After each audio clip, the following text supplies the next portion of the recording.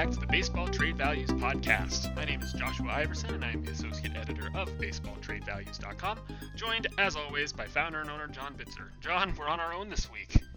Yeah, but it's good. We get to talking, so we tend to go on a bit. So it's all right. We have fun. Yeah, and we have a lot to talk about this week, actually. I mean, again, we alluded to it a lot in the last couple episodes. It might feel a little bit like the calm before the storm. It seems all but guaranteed that once that December 2nd date rolls around, all the news is going to stop. The whole offseason's going to end, basically, right there. No, don't Yeah, jinx it.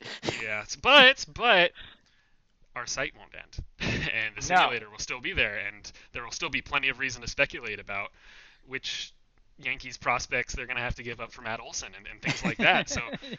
So if you're bored during the inevitable upcoming lockout, well, come check out baseballtradevalues.com. I'm not as pessimistic as you are. I know they're far away, but I have a little bit of hope. I'm an optimist by nature. I'm sorry.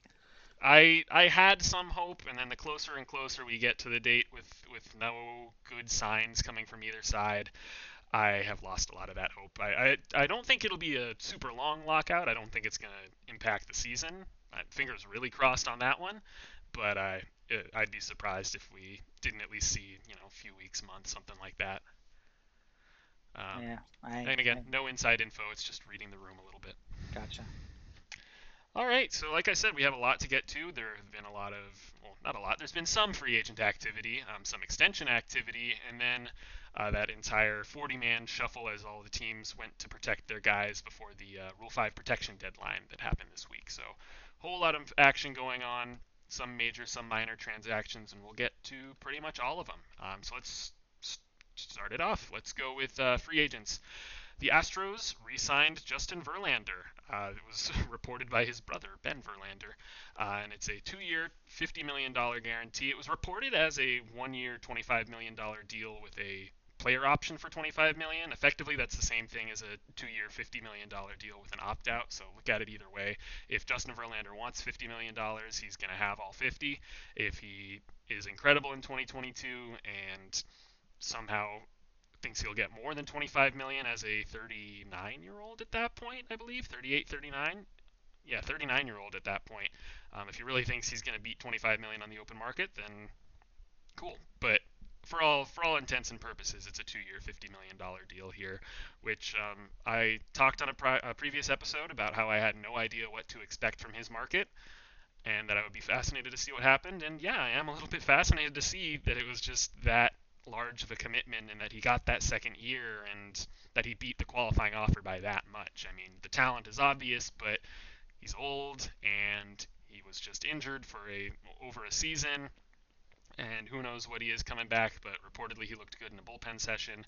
And I mean, if the Astros are the team committing that money to him, they're the ones that have seen him the most closely as he's rehabbed from this injury, as he was under contract with that team while he was rehabbing. So I mean, they know better than anyone what his medicals are looking like and how he's looking as a pitcher. So if they say he's good enough for this kind of deal, then yeah, seems like he is.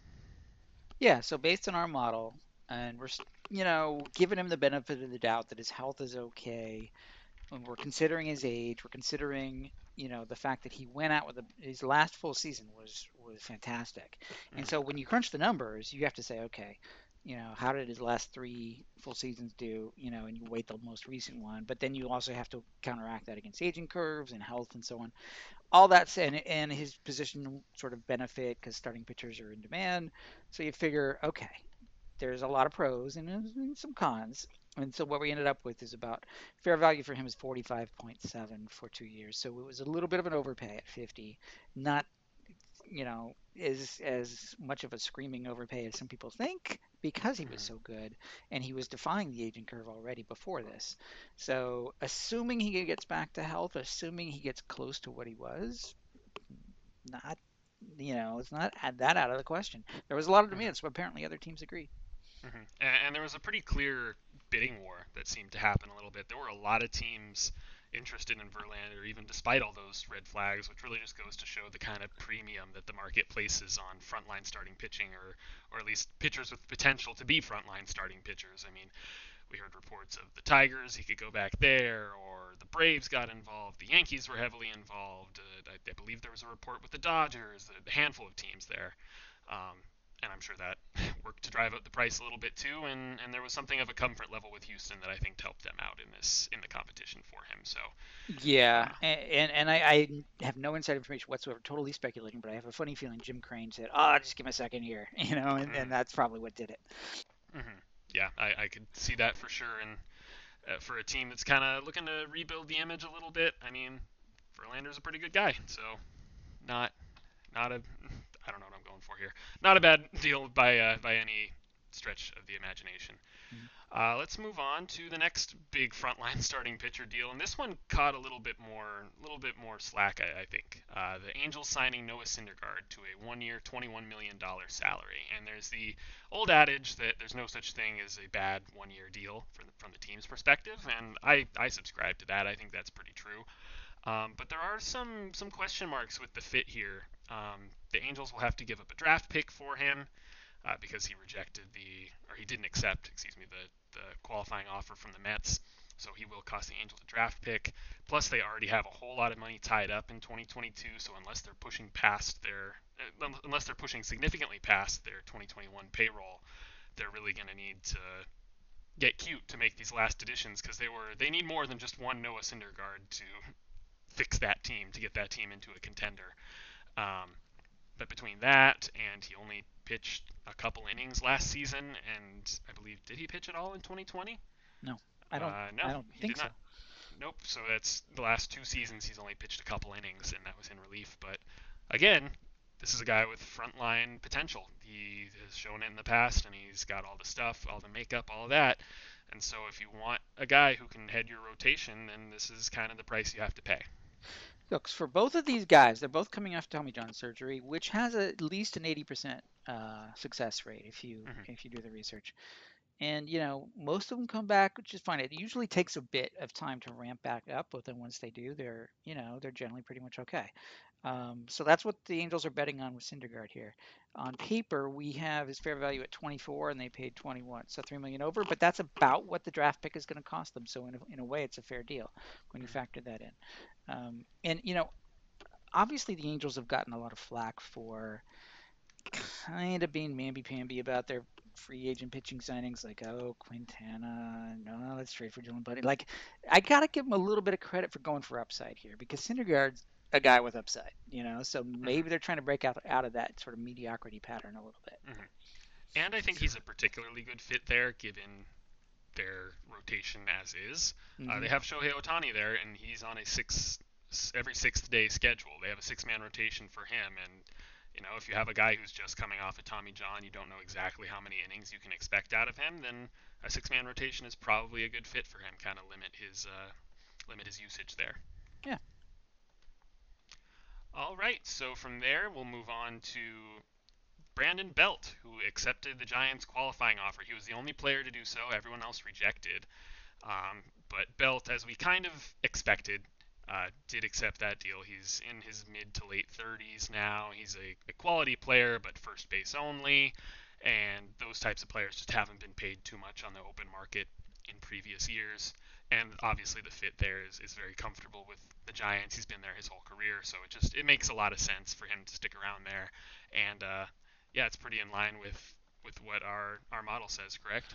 A little over. So I mean, it's not surprising because we Mm-hmm. knew he was gonna. Well, we didn't know, but a good chance he was going to take it because fair value for him is 15.9, I think, based on our modeling, and 18.4. So it was a little bit more than what he would have gotten if he'd have been a free agent. So we made the rational decision to take it. And I think the Giants, there's a spectrum, there's a sliding scale. Like if you're around 18.4, 18.5 on paper, it would make sense for you for the team to give you a qualifying offer. If you're well above that, it's a no-brainer. If you're a little bit below that, it's kind of like, yeah, maybe, like there's a probability there. Well, there's 50-50, 60-40, so like, and if he says no, then at least you get a draft pick. So you've got to work all that out. I'm sure they did that. But they also sort of said, well, the worst thing could happen is he accepts it. He's, slightly overvalued, but that's okay. And we like what we have. We had a great year. We're keeping the band together. Mm-hmm. What's the harm in that? So it's fine. And the Giants have all the money in the world. They Hmm. just lost Posey to his early retirement, and so I don't think they were interested in screwing around here, lowballing Belt, saying, "No, we want to keep it at 15 or 16 or Yeah. whatever. We're not going to push it all the way to 18.4 and losing him over that couple million." I don't think they wanted to mess around with that. I think, like you said, just keep the band together, add to it. Expectations are going to be really high after coming off such a successful season that I'm not entirely sure they can replicate, um, at least to that extent. But Hmm. expectations are going to be there either way, and he's a fan favorite, and so just get it done. Yeah, and to that last point about like not, penny pinching him, the Giants have to be also mindful that they've got like four free agent starting pitching slots to fill, Mm-hmm. or either as free agent or trade, I should say. But they've got free agents to attract. They don't want a reputation as like penny pinchers, right? They want to Mm-hmm. like be a reputation as, oh yeah, we'll come, yeah, yeah, we'll pay you, yeah, yeah, it's a good place to come, and they do have money, so they can back that up. Mm-hmm. So, it's worth it if he's kind of a loss leader to say, okay, yeah, we overpaid a little bit on Belt. Okay, let's make a deal. Mm-hmm. Mm-hmm. All right, and then our last free agent signing of the week, the Braves signed catcher Manny Pena to a 2-year, $8 million contract, and then with a club option for the 2024 season. This caught some people by surprise just because, he's Manny Pena. He's getting a 2-year deal, but it just kind of speaks to the lack of a catching market. It's really dry out there, both especially in free agency, but even the trade market's pretty bad. There really just isn't much talent out there available. The Braves decided they wanted a better backup than William Contreras, so they went out and spent a few $1 million on it, and so he'll be backing up Travis d'Arnaud, and I think that leads to a pretty clear a trade situation for the Braves. They have some needs to address still. Their whole outfield is free agents basically since they traded for a bunch of expiring contracts there. So they have some needs to address, and now they can trade one of William Contreras or their top catching prospect, Shea Langoliers. And as I mentioned, there's a whole lot of teams that need catchers. Miami comes to mind especially. So makes a lot of Yeah, sense, and I expect to see some further fallout from this one. I agree. And I saw that you tweeted like, "Oh, the Braves really don't like William Contreras, do they?" Yeah, and that was an insightful point. I gotta say, you're reading the tea leaves here, Mm-hmm. and it's hard to disagree with that point because they're doing everything they can to not, have him be their backup catcher. So, Mm-hmm. yeah, I look for him to move. And I saw, I think it was David O'Brien, the Braves beat writer for one of the publications. When he was asked, well, which catcher do you think they would move, Langoliers or Contreras? He said, oh, they'll keep Langoliers. They really like Langoliers. So Mm-hmm. I got a feeling Contreras is on the move. Mm-hmm. But from a valuation standpoint, Manny Pena has been really good. He's obviously been a good defensive backup catcher, but he's not a terrible hitter either. Like as catchers go, anyway. He's Mm-hmm. he put up some positive WAR numbers last year, and I think the year before that as well. So we have his fair value at 8.1. He signed a deal for 8, so it's right on the money pretty much. Mm-hmm. And to your point, people are grabbing catchers because there's so little available.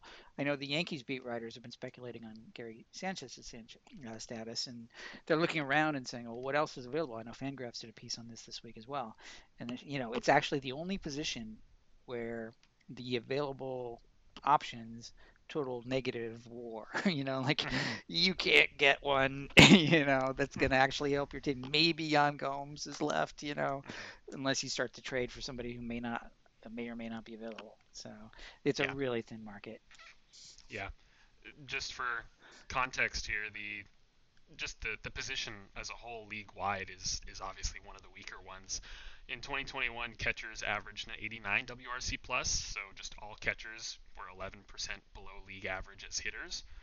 And in 2021, Pena posted a 95 WRC plus. The year before, only 45 plate appearances, but 103. The year before, 87, 86. So he's been Yeah, an average hitter for a catcher, and as you mentioned, with a good glove, has a good reputation for handling a staff. So really, it's a luxury backup, I would say.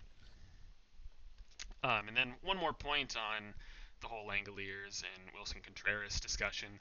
There's that old adage that there's no such thing as a pitching prospect. I think that was maybe I don't know if I subscribe to that one. It's maybe a bit too aggressive for me. But then it kind of morphed into there's no such thing as a catching prospect. I buy into that one for sure because I mean Wilson Contreras was one of the better catching prospects in the game, and he's made his big league debut, and he actually got a decent share of playing time in 2021, and just again, he wasn't terrible by a catcher's standards, an 82 OPS plus for him, but if they're this set on not having him as the backup, then it just kind of shows you what they think of him. And so he's only 23, but catchers tend to bloom a little bit later than other positions, and you wonder about how much mileage he'll have on his knees by then, and those kind of things. So I don't know, just a bit of a cautionary tale. Not to say that Contreras couldn't still have a great major league career ahead of him. I think somebody's going to trade for him and be happy with in doing so, but just don't. If you're going to hold a prospect close to your chest, maybe not a catcher. Yeah, I tend to agree with those points, although there are some exceptions. Buster Yeah. Posey obviously had a great career, and Mm-hmm. Sean Murphy's doing well, and there's a few others. So, And um, Adley Rutschman, I have oh no yeah, I have no doubts about him. He's insane on both sides of the ball. So obviously the elite of the elite are always going to be elite. And not saying that Murphy was elite either. He was a little less heralded as a catching prospect, but he, as you above mentioned, yeah, average.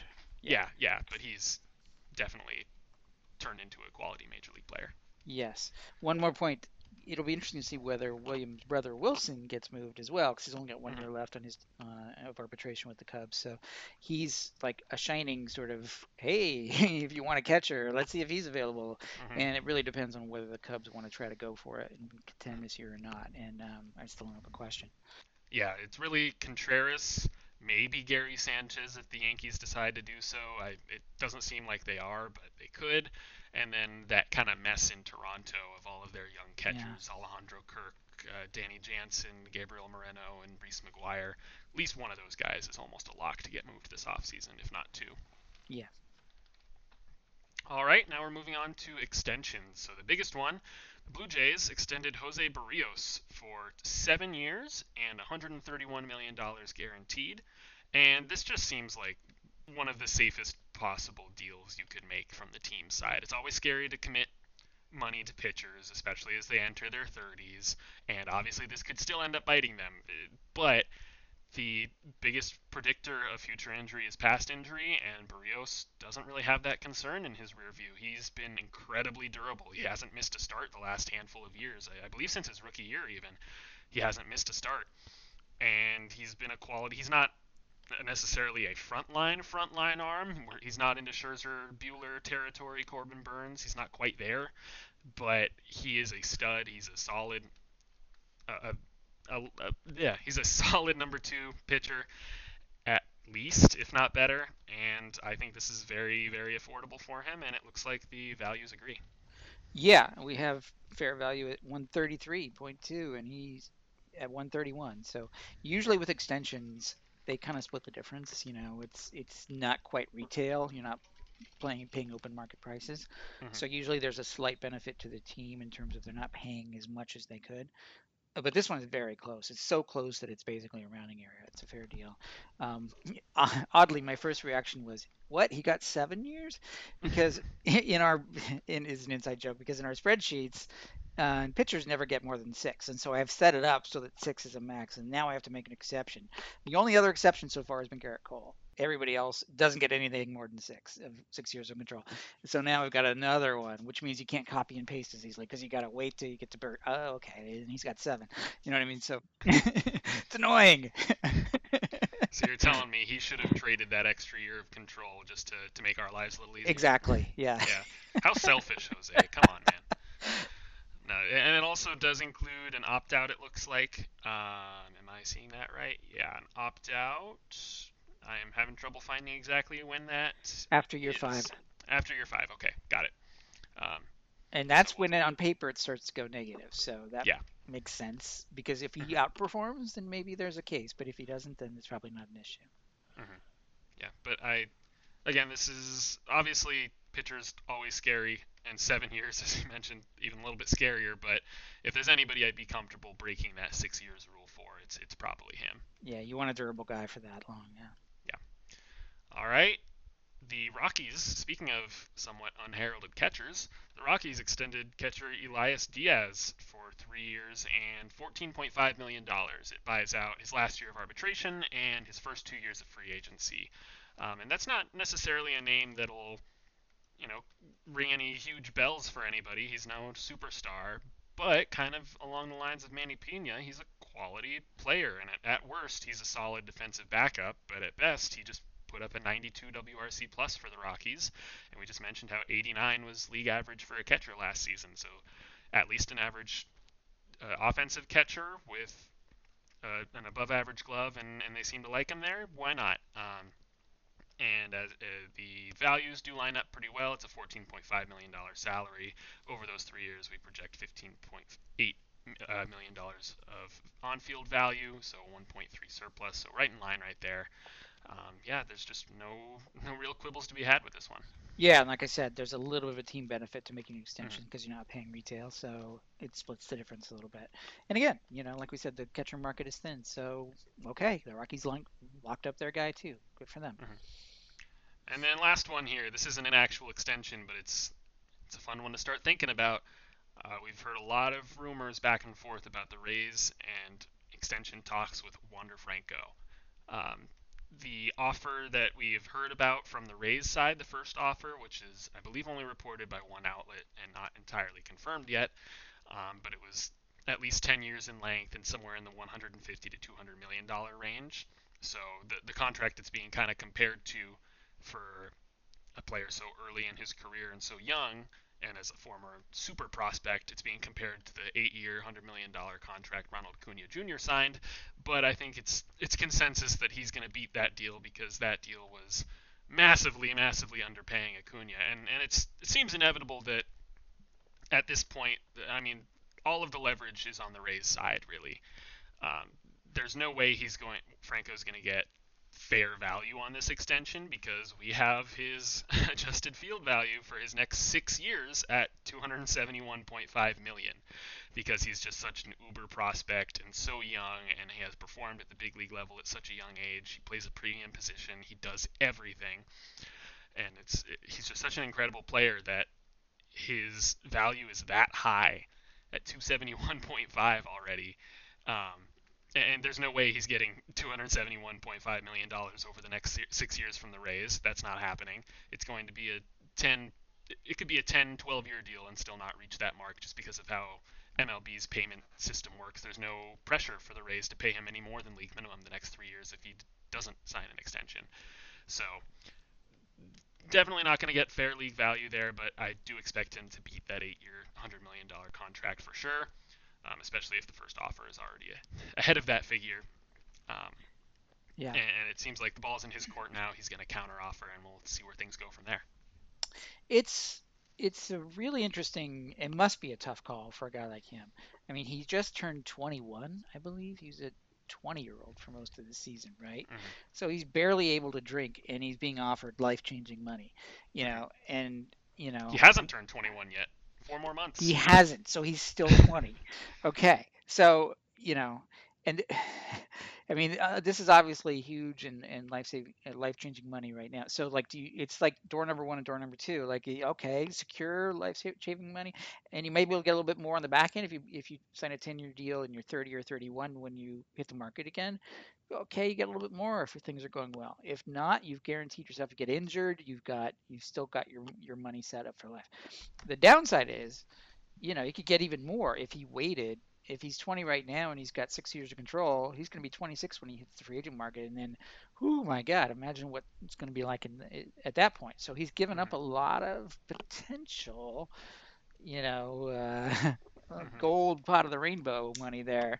If he takes something like this, obviously the Rays are interested. The Rays love to do this because they're all obviously very value conscious. So they're getting a guy, who's already worth 271 over the next 6 years, and they're saying, okay, well, we'll pay you less than 200 for the next 10 years. That's a good deal on paper for them, and they love that.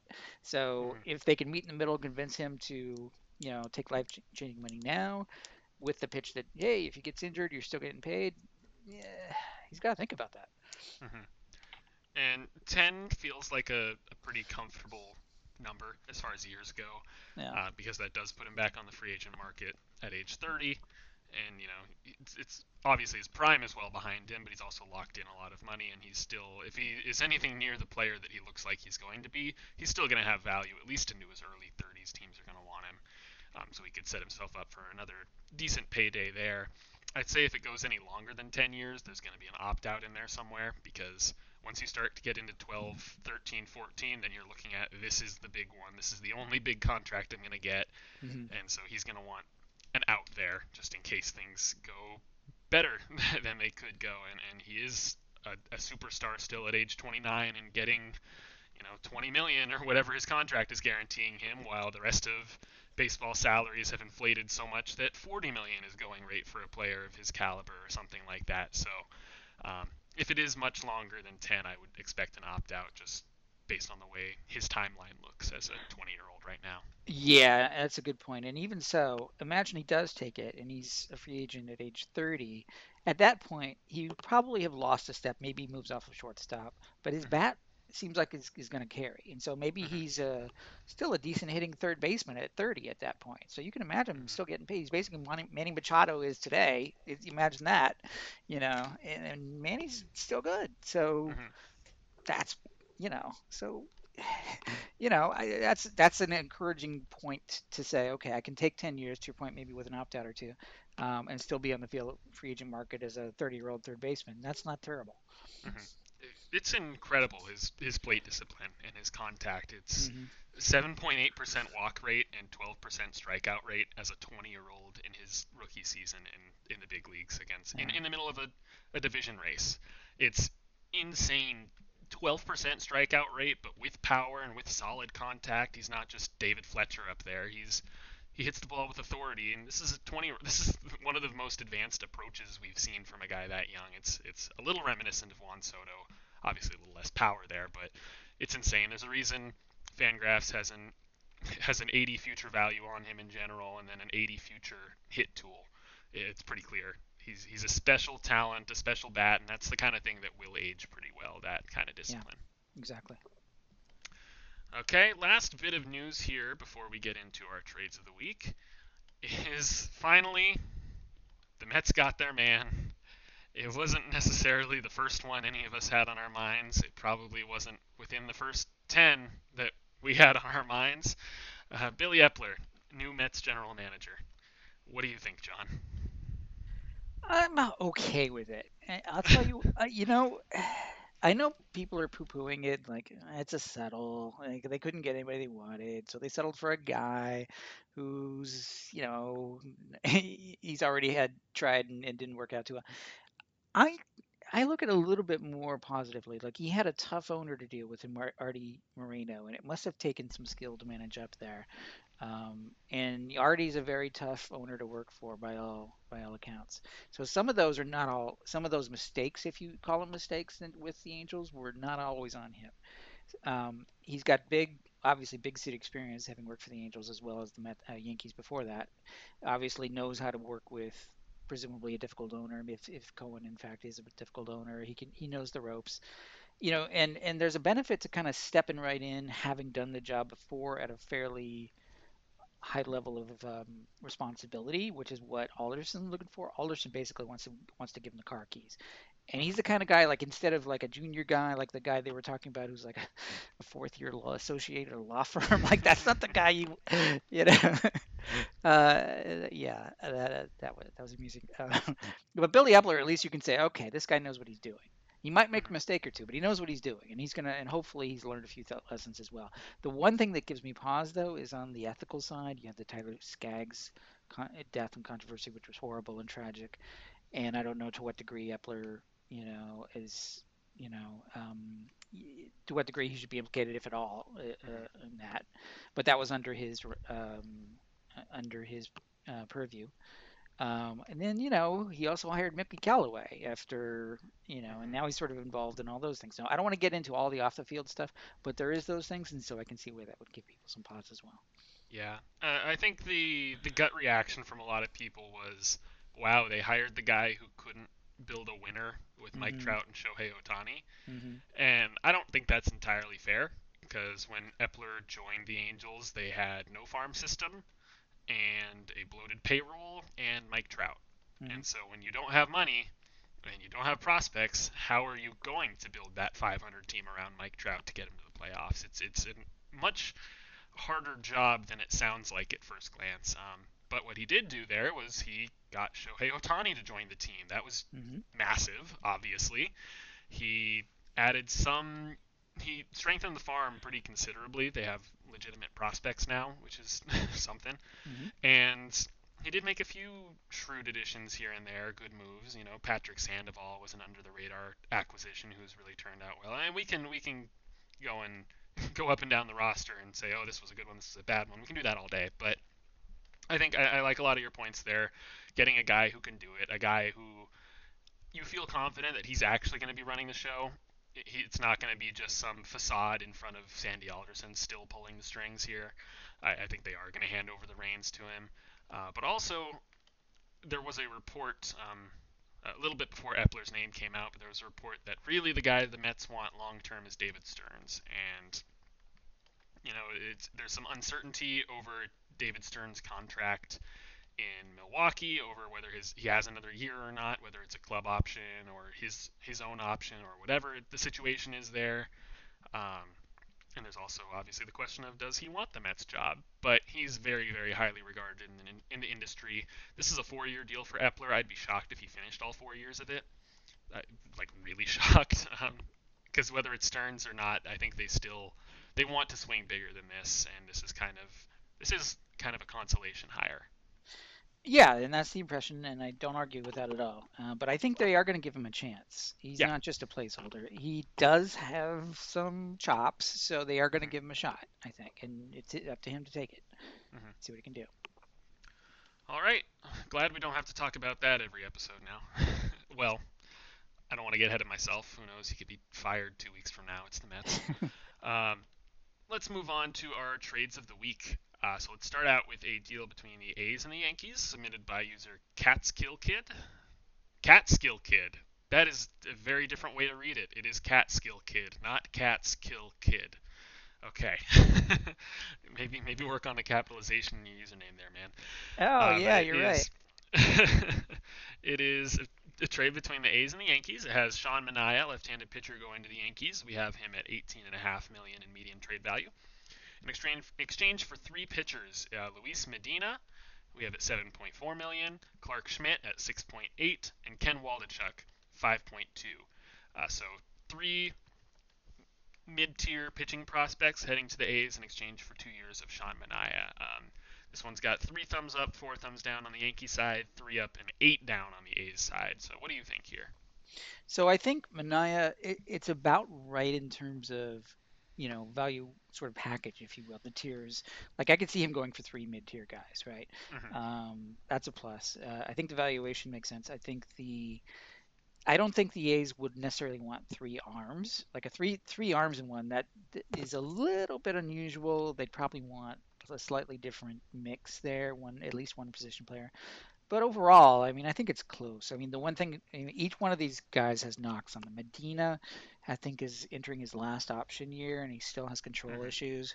Clark Schmidt has had health issues, and he's not viewed anymore as like a top of the rotation starter. So he's probably a middle guy at best. And Waldachuk, his value's been growing. He's been getting better, so but he's not quite there yet. So it's like, yeah, it's a mixed bag of three guys. But John Manaea only got 1 year, and he's a two-ish, three. He's a solid starter, but not an ace as well. So, but I could see him playing well in New York because he has an engaging personality. He's not afraid of the big stage. I can see him being a fit for that reason there for the Mm-hmm. Yankees. I misspoke earlier. I said he had 2 years. Yes, he only has 1 year of control remaining. Hmm.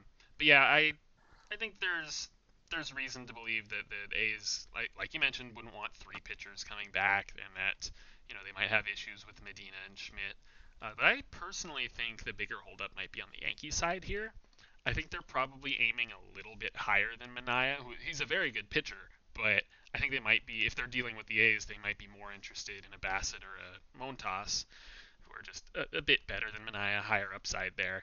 And at the deadline, there was a report that came out that the one of those names that they just would not budge on, would not trade, was Waldichuk. So I think they hold him very highly. They think he's the next up and coming pitching prospect in their system.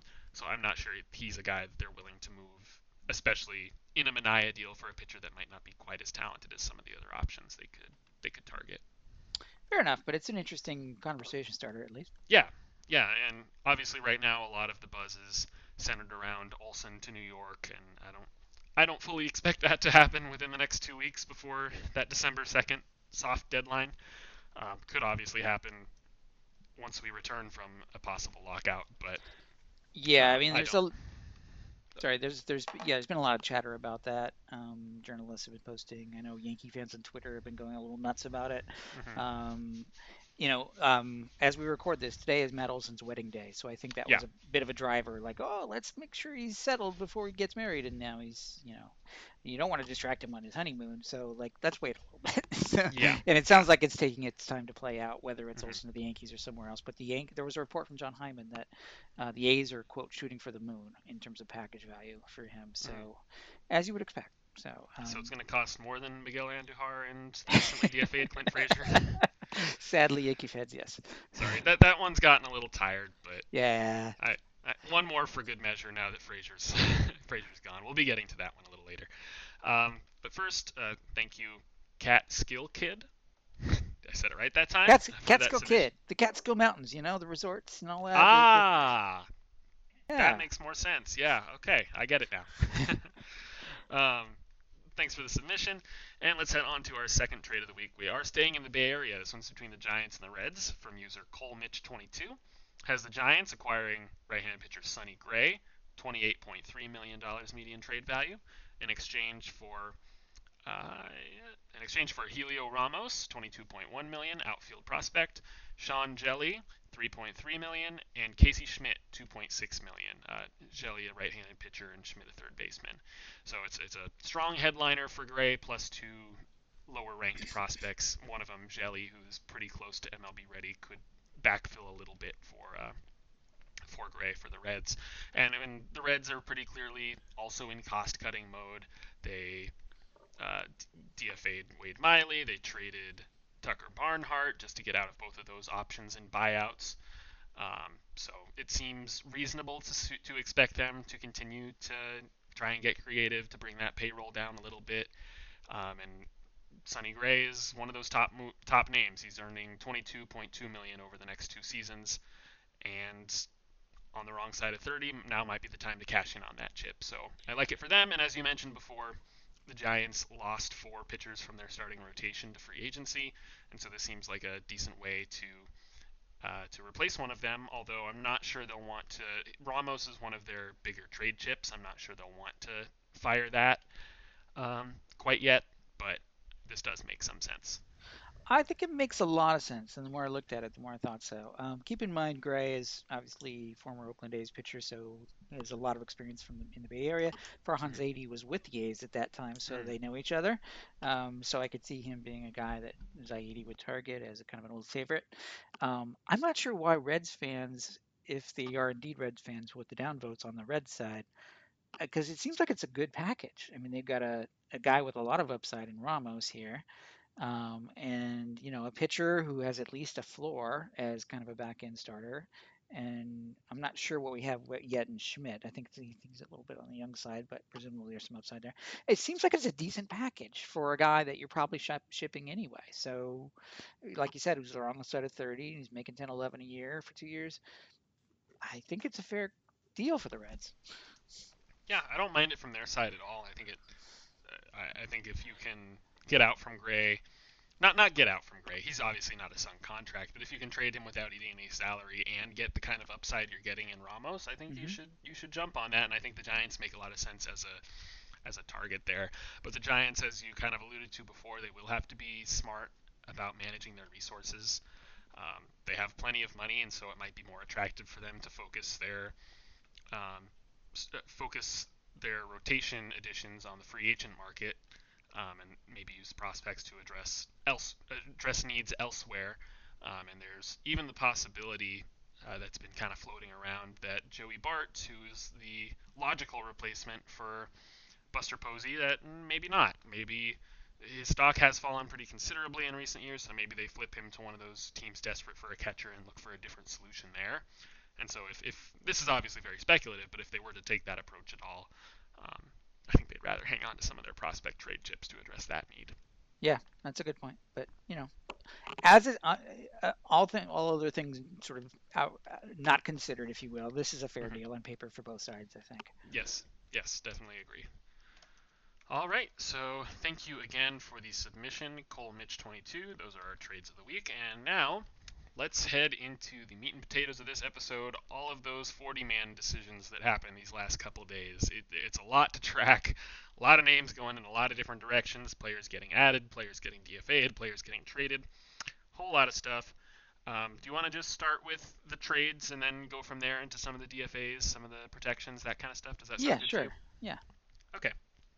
So let's first go back to about a week ago when the Brewers acquired infielder Mike Brosseau, $1.6 million in medium trade value, from the Rays in exchange for right-handed pitching prospect Evan Reifert, who we had at $0.5 million. So this one is accepted by the model. There's obviously a little bit of a gap there, and Reifert just came off a pretty strong minor league season.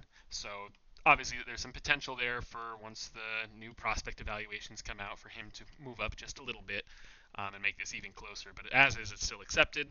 And Brasso, as we're going to be talking about a lot right in this episode, was a victim of the Rays' 40-man roster crunch. And it seems like every season they have, five, six, seven guys they need to protect from the Rule 5 draft because they're just so good at drafting and developing and trading for talent. And so to protect those guys on the roster, they either need to trade them to a team in exchange for a younger prospect, and so they don't have to worry about the 40-man spot, or they need to clear out some of the fringe from their roster. And Brasso, was one of those guys.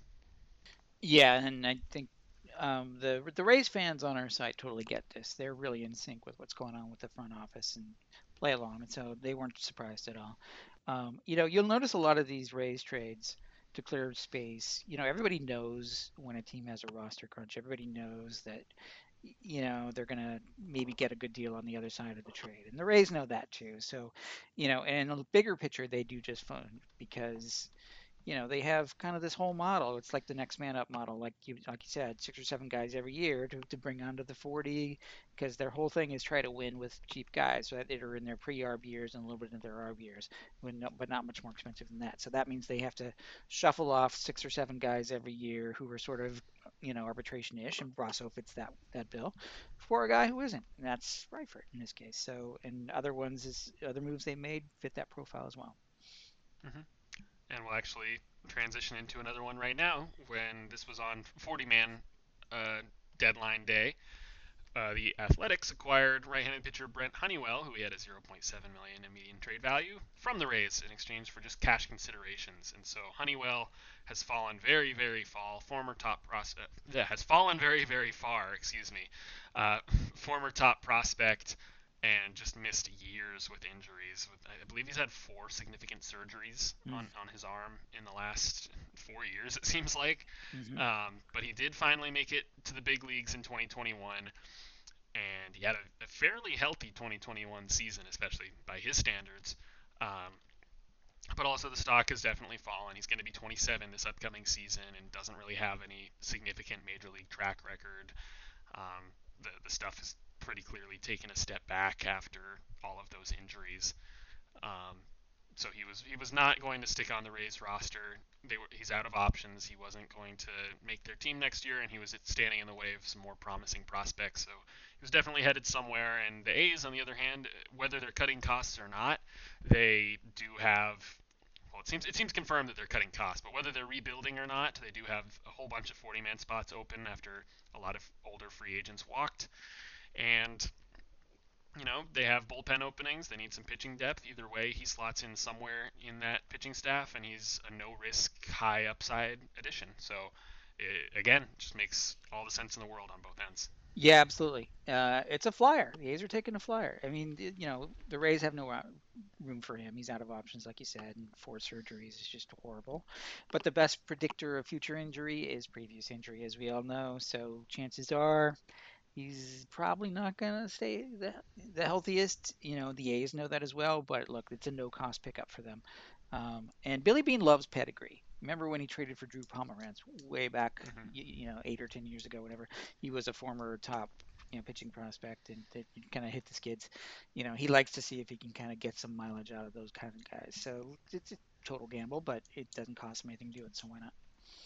That was actually 8 years ago. There So you good go. call on that. That was right before the 2014 season, because the 2014 season is when Drew Pomeranz punched a chair and broke his hand and led to the downfall of the 2014 A's. But that's not what this podcast is about. There you go. Uh, but yeah, it seems pretty likely that Honeywell will slot into either maybe they'll transition him into a bullpen only role, or he'll be more of a swing man, whatever. It doesn't seem like they're going to expect him to start 30 games a year right off the bat because that's insane. But it's interesting to have him join AJ Puck in that bullpen as two former high pedigree guys who have just been had their injuries pretty much destroyed by by injuries to Yeah. their careers pretty much destroyed by injuries up to this point, and try and see what the A's can get out of them here as they run out of options remaining and get into their late 20s. So interesting comparison there between those two. Yeah, and they're both probably relievers at this point because they can't seem to handle the workload, if at all. Yeah. So, good luck to them if they can. Mm-hmm. All right, last Rays one, I promise. The Guardians acquired right-handed pitcher Tobias Myers at 0.8 million in median trade value from the Rays in exchange for infield prospect Junior Caminero, who was not in the system at the time of the trade, but he's been added, and we have him at 0.7 million. So again, a fair deal. And Myers was one of those guys that the Rays decided not to protect. They would have had to open up another spot for him, and so instead they traded him to the Guardians, who did protect him in exchange for a much younger prospect. I believe Caminero was in the Dominican Summer League this year, so Yeah. low minors, but with a lot of upside. He had a very good season, and so they're really kind of kicking the can down the road. They won't have to protect Caminero for years and years and years. Um, and it was a bit curious to see the Guardians making an addition like this, since we've talked before and you've written about their 40-man roster crunch. We'll get more into some of the decisions they made on 40-man day, but it was interesting to see them add yet another name to that mess of a 40-man roster situation that they already had. I think it was a good deal. It was too good a deal Mm-hmm. for them to pass up. And they made another trade with the Rays. Yeah, for the Luplo deal, they got, I'm trying to remember his name, another pitcher that they liked from the Rays.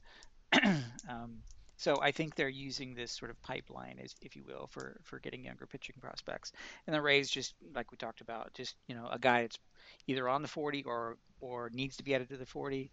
They're cutting roster there to get another young guy who doesn't, and that's the way they roll. That's their pipeline. Mm-hmm. Um, All right, and then we have two more 40-man trades here. So the Phillies acquired right-handed pitcher Nick Nelson, who we had at 0 in trade value, and catcher Donnie Sands at 1.1 million from the Yankees in exchange for left-handed pitcher Joel Valdez at 0.7 million. He was added, and that is his new value.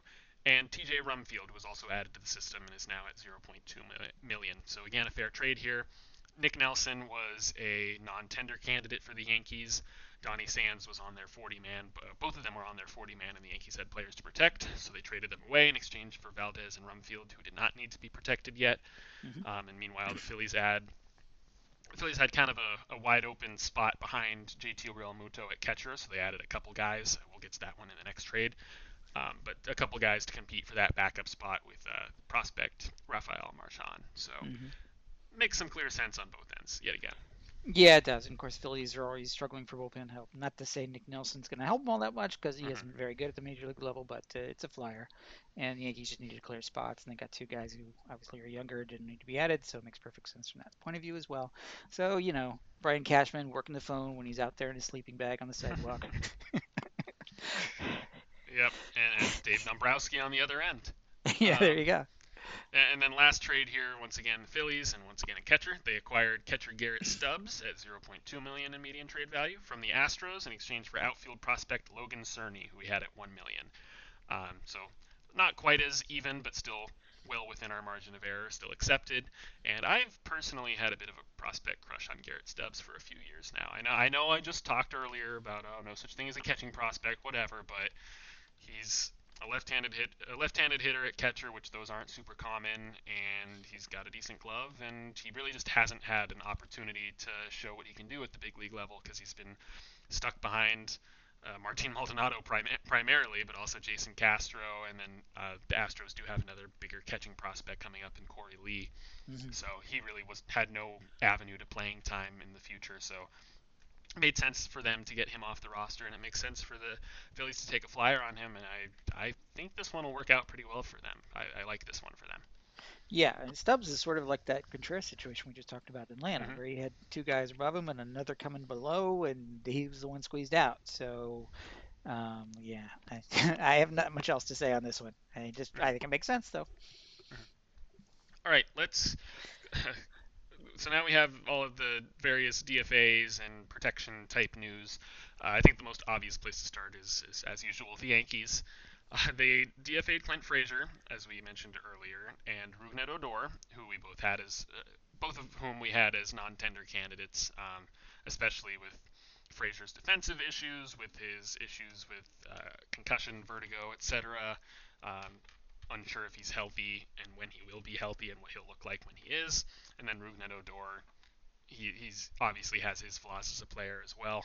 But then the one that wasn't quite as expected by Yankees fans especially, but just in general wasn't quite as expected was Tyler Wade, who at 0.7 million in median trade value, I believe he was entering his first year of arbitration and out of options. Um, but a decent bench type, plays a lot of positions, very fast, and just one of those guys that every team likes to have someone like that on their bench. So I wouldn't be too surprised if he doesn't make it to free agency if some team picks him up before then. But yeah, he was a bit of a surprising cut over guys like Miguel Andujar who are still on the roster. There's still a couple weeks between now and the non-tender deadline, so I still don't expect Andujar to make it past that one. Hmm. But the order there a little bit surprising. Yeah, so I believe the Yankees 40 man is full, is at 40. So, and they're shopping for a shortstop, and probably another pitcher, and maybe a center fielder, maybe a first baseman. So they're going to make some more changes, which means those guys who were on the bubble of the towards the tail end of that 40, and Uhar being one of them, are probably going to get moved. It seems like a no-brainer to think that. We don't think he has any trade value because he hasn't shown anything at the major league level since that debut year. That was a long time ago.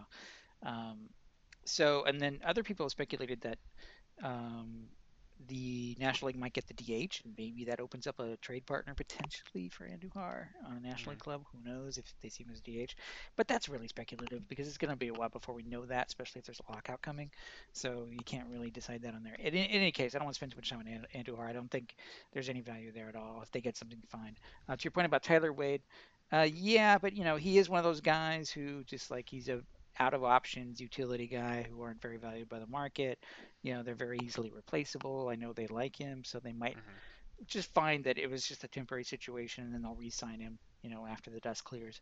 I suspect that will happen. But interesting side note, they also remember gave up on Tim Locastro. Now he's been injured, but those were the two fastest guys on their team, and everybody's criticizing the Yankees for being kind of lumbering bats that can't run, and here they are getting rid of their only two fast guys. So what are you gonna do? Mm-hmm. Yeah, that's. I think they're headed to an interesting spot right now. I'm working to pull up their roster resource page as well. Hat tip to our last episode's guest, John Becker. But they have as you mentioned, their 40-man roster is full. And I have your article pulled up here of non-tender candidates, which hasn't quite been updated to reflect the moves from this last week, but I'm assuming will be in the near future. Um, and so the Yankees, the only players that they haven't already cut bait from on this list, because they've already Darren O'Day option declined, Brett Gardner option declined, Greg Allen waived, Clint Frazier DFA'd, Tim Locastro waived, Nick Nelson traded, Rougned Odor DFA'd, Andrew Velasquez waived. So the only guys left on this list that you had pointed out as potential non-tender candidates are Albert Abreu, Wandy Peralta, Gary Sanchez, and Miguel Andujar. And they have a full 40-man roster. They need to make all those additions. They at least need a shortstop and a few pitchers. But the only guy that they're really for sure moving on from this list is Miguel Andujar. I could see them keeping Abreu or Peralta, or at least wanting to keep Abreu or Peralta, because you need some depth arms sometimes, and I think they are pretty committed to Gary Sanchez, even though his value is close to zero. So they're getting into a spot where they're gonna need to include some of these 40-man guys that above this level, 40-man guys with value, with talent. They're gonna need to include them in their trades, or they're gonna have to start cutting guys who still have some positive surplus value. Yeah, exactly. So speculators are going to speculate that if they make a trade, let's say it's a Matt Olson trade, then they're going to include some guys who are on the 40 in that deal, even if they're Mm-hmm. prospects. I think Medina's on the 40, Luis Gil is on the 40, Clark Mm-hmm. Schmidt, I believe, is on the 40. We talked about that. So there's a couple other guys as well. Davy And they just added Garcia, David Garcia, Everson Pereira. who they just added. Mm-hmm. So and they Oswald Cabrera, I think. So they've got in and who am I thinking of? So of their top prospects, um, Oswaldo. There's Sorry, Oswaldo Cabrera and there's Oswald Perez. They need oh, to trade that's at what I'm least one. thinking of. They need to trade at least one of them because I cannot have those Yes, two on the same O- team at the same time. Oswald Peraza is probably going to be a lead piece that they're probably going to trade if I'm speculating because Volpe is their top prospect. They seem to really love him. Dominguez, I know there's a lot of upside there. Who knows there, but Peraza seems like he's probably trade bait. And he's on the 40. So my point is, they can probably clear a few spaces with a trade, and I Mhm, can see them doing mhm. And that's probably going to need to happen before too many significant free agent signings. If they, that. Right. it seems like they're going to do some of both. They're going to get their shortstop from free agency. They're not trading for him, and they're probably going to get an arm or two. So it seems like they're going to need to move some pieces around before they can really go shopping out there. All right. The next situation I wanted to talk about was the Guardians, since we discussed them extensively in the past, since you've written about them. They made so many moves yesterday. They turned over more than a quarter of their 40-man roster. Um, they ended up DFAing 7 players. It was Justin Garza, Daniel Johnson, J.C. Mejia, Scott Moss, Kyle Nelson, Harold Ramirez, and Alex Young. I believe you had all of those guys mentioned as I can go pull it up right now, but I believe you had all those guys mentioned in your article as likely cuts. But of that group, only about half of them were in positive value, and that's Hmm. Ramirez, who we had at 1.4, Moss at 0.9, Nelson at 0.5, and Garza at 0.2. Nelson and Garza are both kind of just depth type pieces.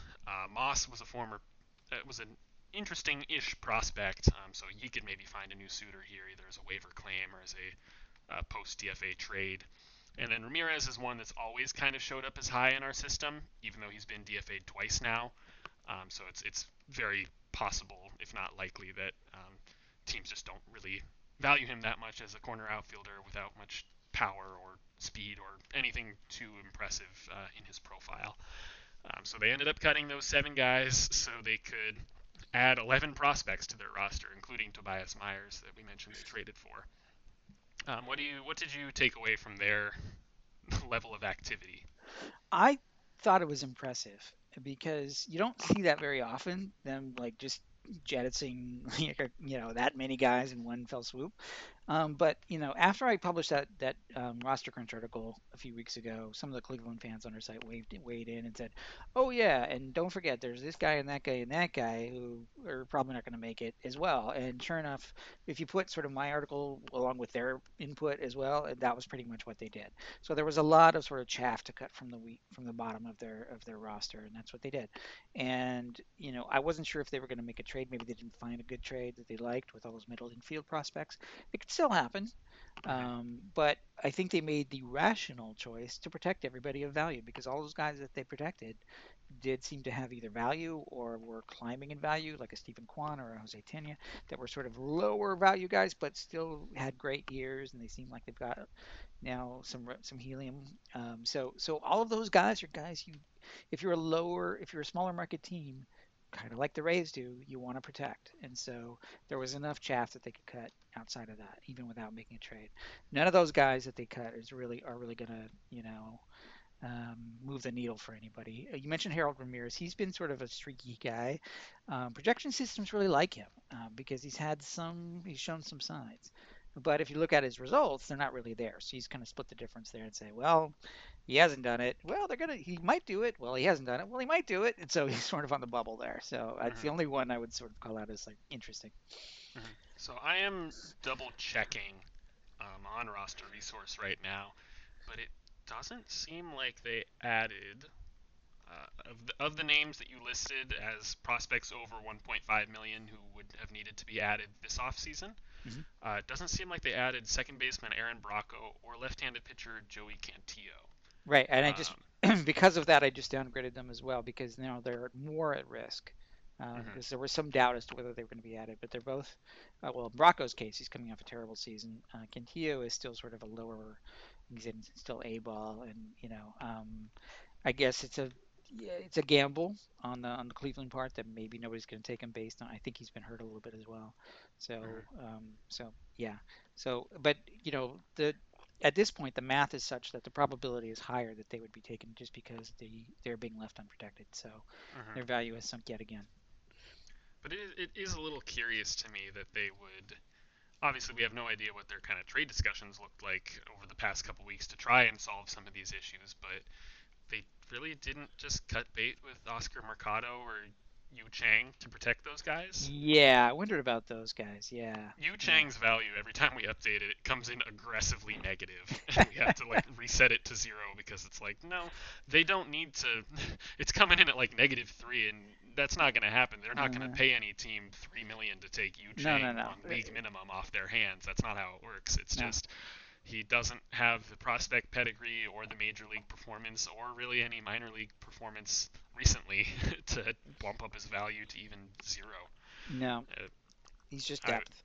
Yeah, that would be a frustrating one for me if I was a Cleveland fan, seeing them leave a couple of even if they are prospects with warts, but at least interesting looking prospects, leaving them unprotected so he could stay on the roster. Yeah, good point. Because at least with Oscar Mercado, there's recent major league success that they can kind of bet on. Yeah. All right, those were the main points that I had. Did you have anything else to add from either any specific team or any players or anything like that?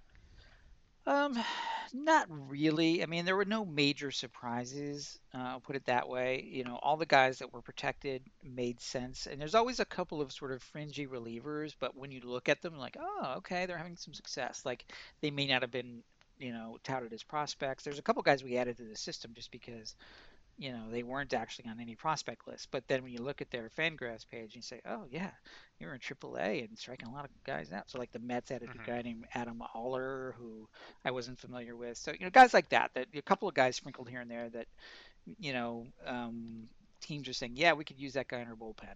So they added a couple of those guys.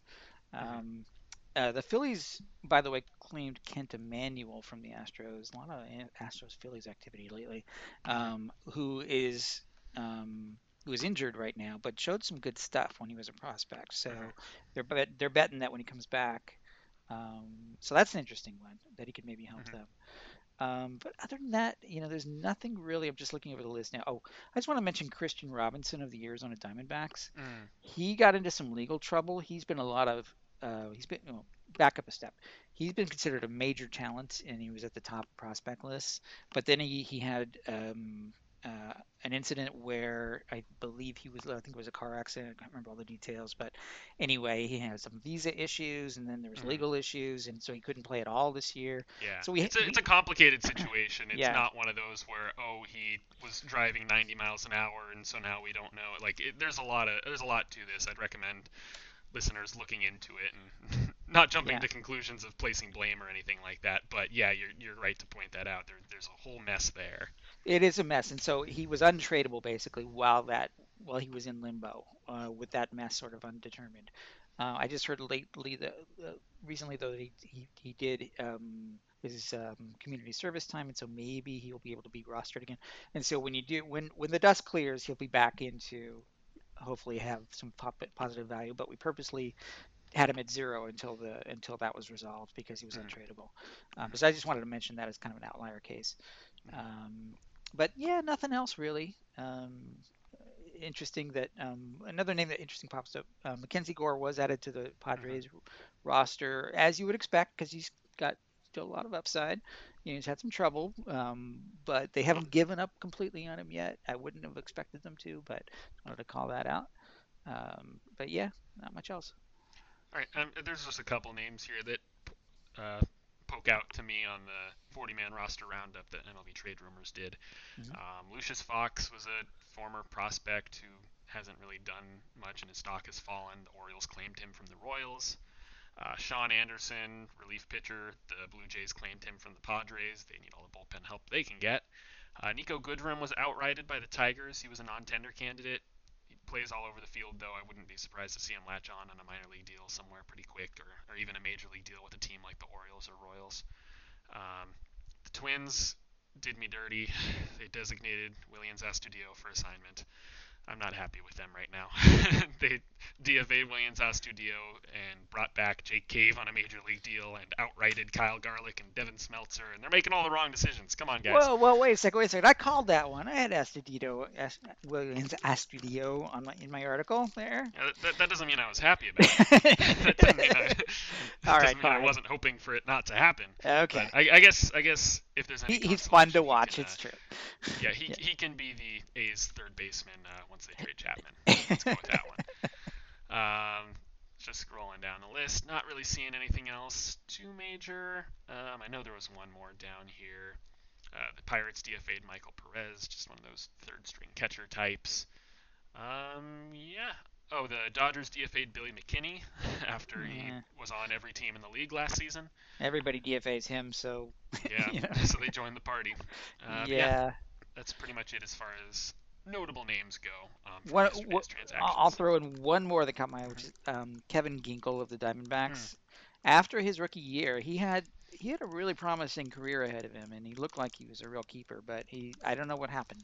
Maybe you do, but he has completely fallen off the map. And we did have him on our non-tender, 40-man cut list article. But so I'm not surprised at all because on paper, he's got zero value. But I just wanted to point it out. There's a guy that kind of fell from grace. I think there was an injury involved there, but yeah, Mm, he just wasn't any good in the shortened 2020 season, and he was just as bad in 2021. And so, yeah, disappointing fall there. He looked like one of the top relief prospects in baseball. He was unhittable through the minor leagues, and then just never really got it together. So that could be the type of guy that a team like the Rays could turn around. I'd keep an eye on him. yeah. All right. I think that'll do it as far as our 40-man stuff goes. And I think the last thing we wanted to go over was what you wrote this week, John. John wrote a mailbag to answer some of our most frequently asked questions. A lot of these questions are things that we touch on frequently in our episodes, or you might have seen us answering somebody about on Twitter. But John decided to just collect all of the questions and responses here in one article, one nice little FAQ article. So, are there any in particular that you want to touch on now? Make sure as many people hear them as possible. I guess so. One, I wouldn't say it's common, but interesting point that question we always get is the one I lead with, which is how can you reduce everybody to one number? And the answer is we don't. We give a range. It's a low, median, and high range. But nobody ever pays attention to that. They always just sort of gravitate to the one number because it's easier to grasp intellectually, I suppose. So, and of course, we use that in our simulator because that's the easiest way to calculate it. And sure enough, that is the most likely probability, the 50-50 sort of outcome. But we're the first ones to tell you that's you can't. It's not just one number. There's no absolutes, and we're not trying to be exactly perfect, as you can see with all the trades and stuff. We're sort of in the range, and that's the way it is. It's a bell curve. As long as they fall within an acceptable range, it's fine. Um, Another common question is how do you account for market variance? One team might pay more than another. Of course, we know that. We're not going to get into all these if-then scenarios, and that's going to take away the fun for users if we did that. We're not going to prescribe possibly every possible scenario. This team could pay more, that team could pay less. It's a barter system, as I mentioned, and so you're going to have some inefficiencies. You're going to have some variance based on the needs of each sort of team. But it is getting more efficient as it goes, and so that's kind of what our values are sort of saying. We're sort of like the line makers at a horse race. If you ever go to one of those, there's the morning line, but then there's variance beyond that once people start betting based on what they think is going to happen. We also get common questions like why is this guy too high? Why is that guy so low? Um, Particularly on the prospect side. Um, I talk a little bit about how, and Josh, you and I know this, when we first started, we were like, okay, what's a good sort of ramp up time for a post prospect in particular? And so we started off with 3 years, and then we found, yeah, that wasn't really right because players were establishing themselves earlier than that.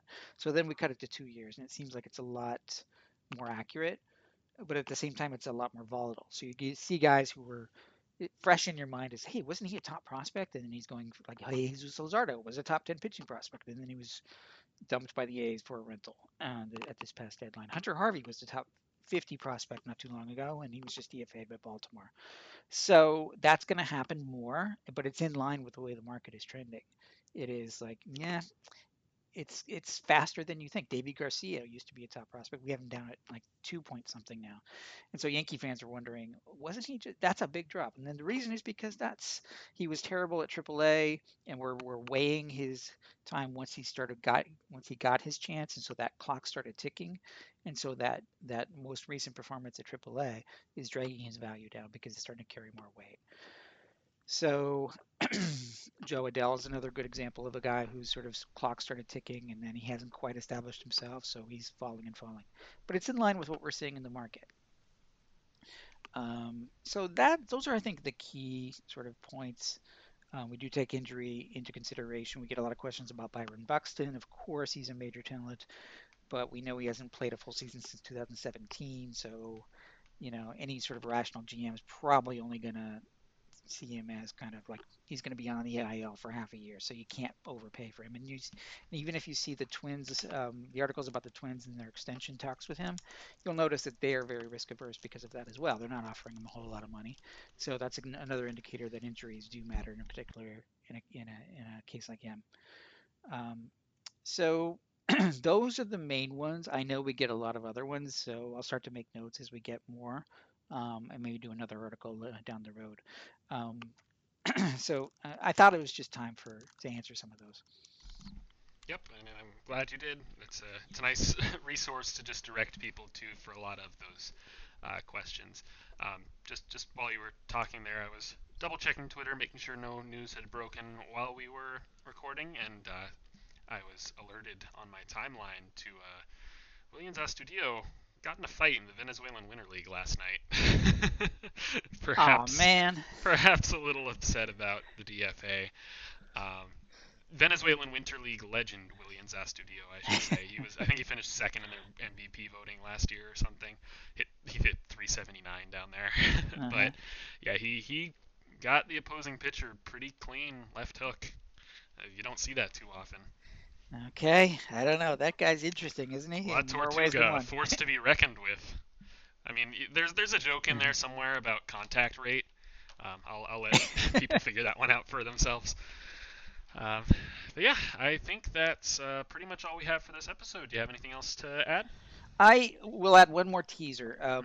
From time to time, we've been asked about like trades from the past, like, oh, can you guys value that, the Chris Archer trade, or the Tatis James Shields trade or whatever. And I'm like, yeah, that's a good old idea. I'll sort of make a note of that and I'll give it to it.